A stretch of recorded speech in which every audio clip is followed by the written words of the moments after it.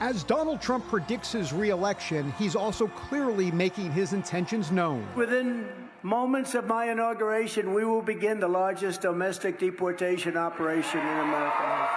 And his supporters are banking on it. We need 4 more years of Donald Trump to secure our border. There are plenty of critics, however, who believe a second Trump term presents numerous problems.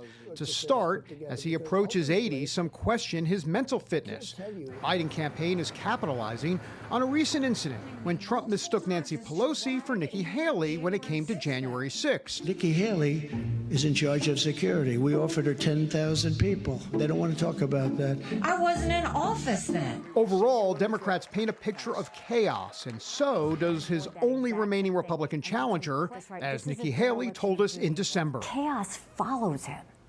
We all know that. Chaos follows him. And we can't be has been part of that. But we can't be a country in disarray and have a world on fire and make it through 4 years of chaos. We can't. Some of that chaos could be on the legal front.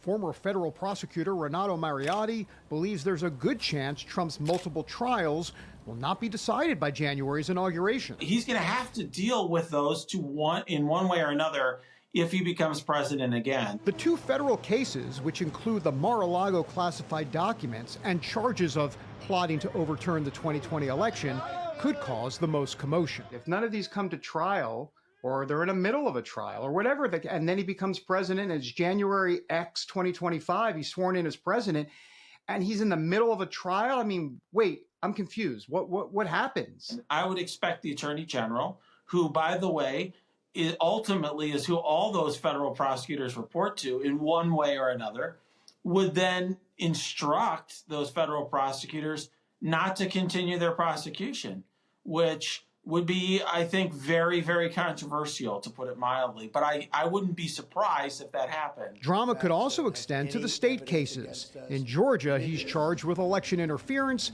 and in New York, making hush payments to Stormy Daniels. The states can't be ordered by the president to stop their prosecutions, but I think would be a very valid legal challenge that the states aren't able to continue their prosecutions of the sitting president.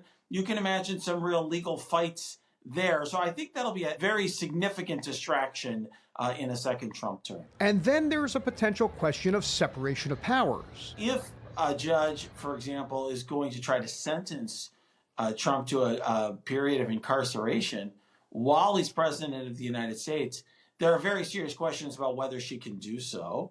And one thing I will point out is that the judiciary does not enforce their rulings. The executive branch does, which of course is headed by the president and his attorney general. So I think that would be very challenging and problematic. All in all, from the former president's predictions of a second term to the legal questions, critics will continue to capitalize on potential chaos to prevent a second Trump administration. David Brody, CBN News, Washington.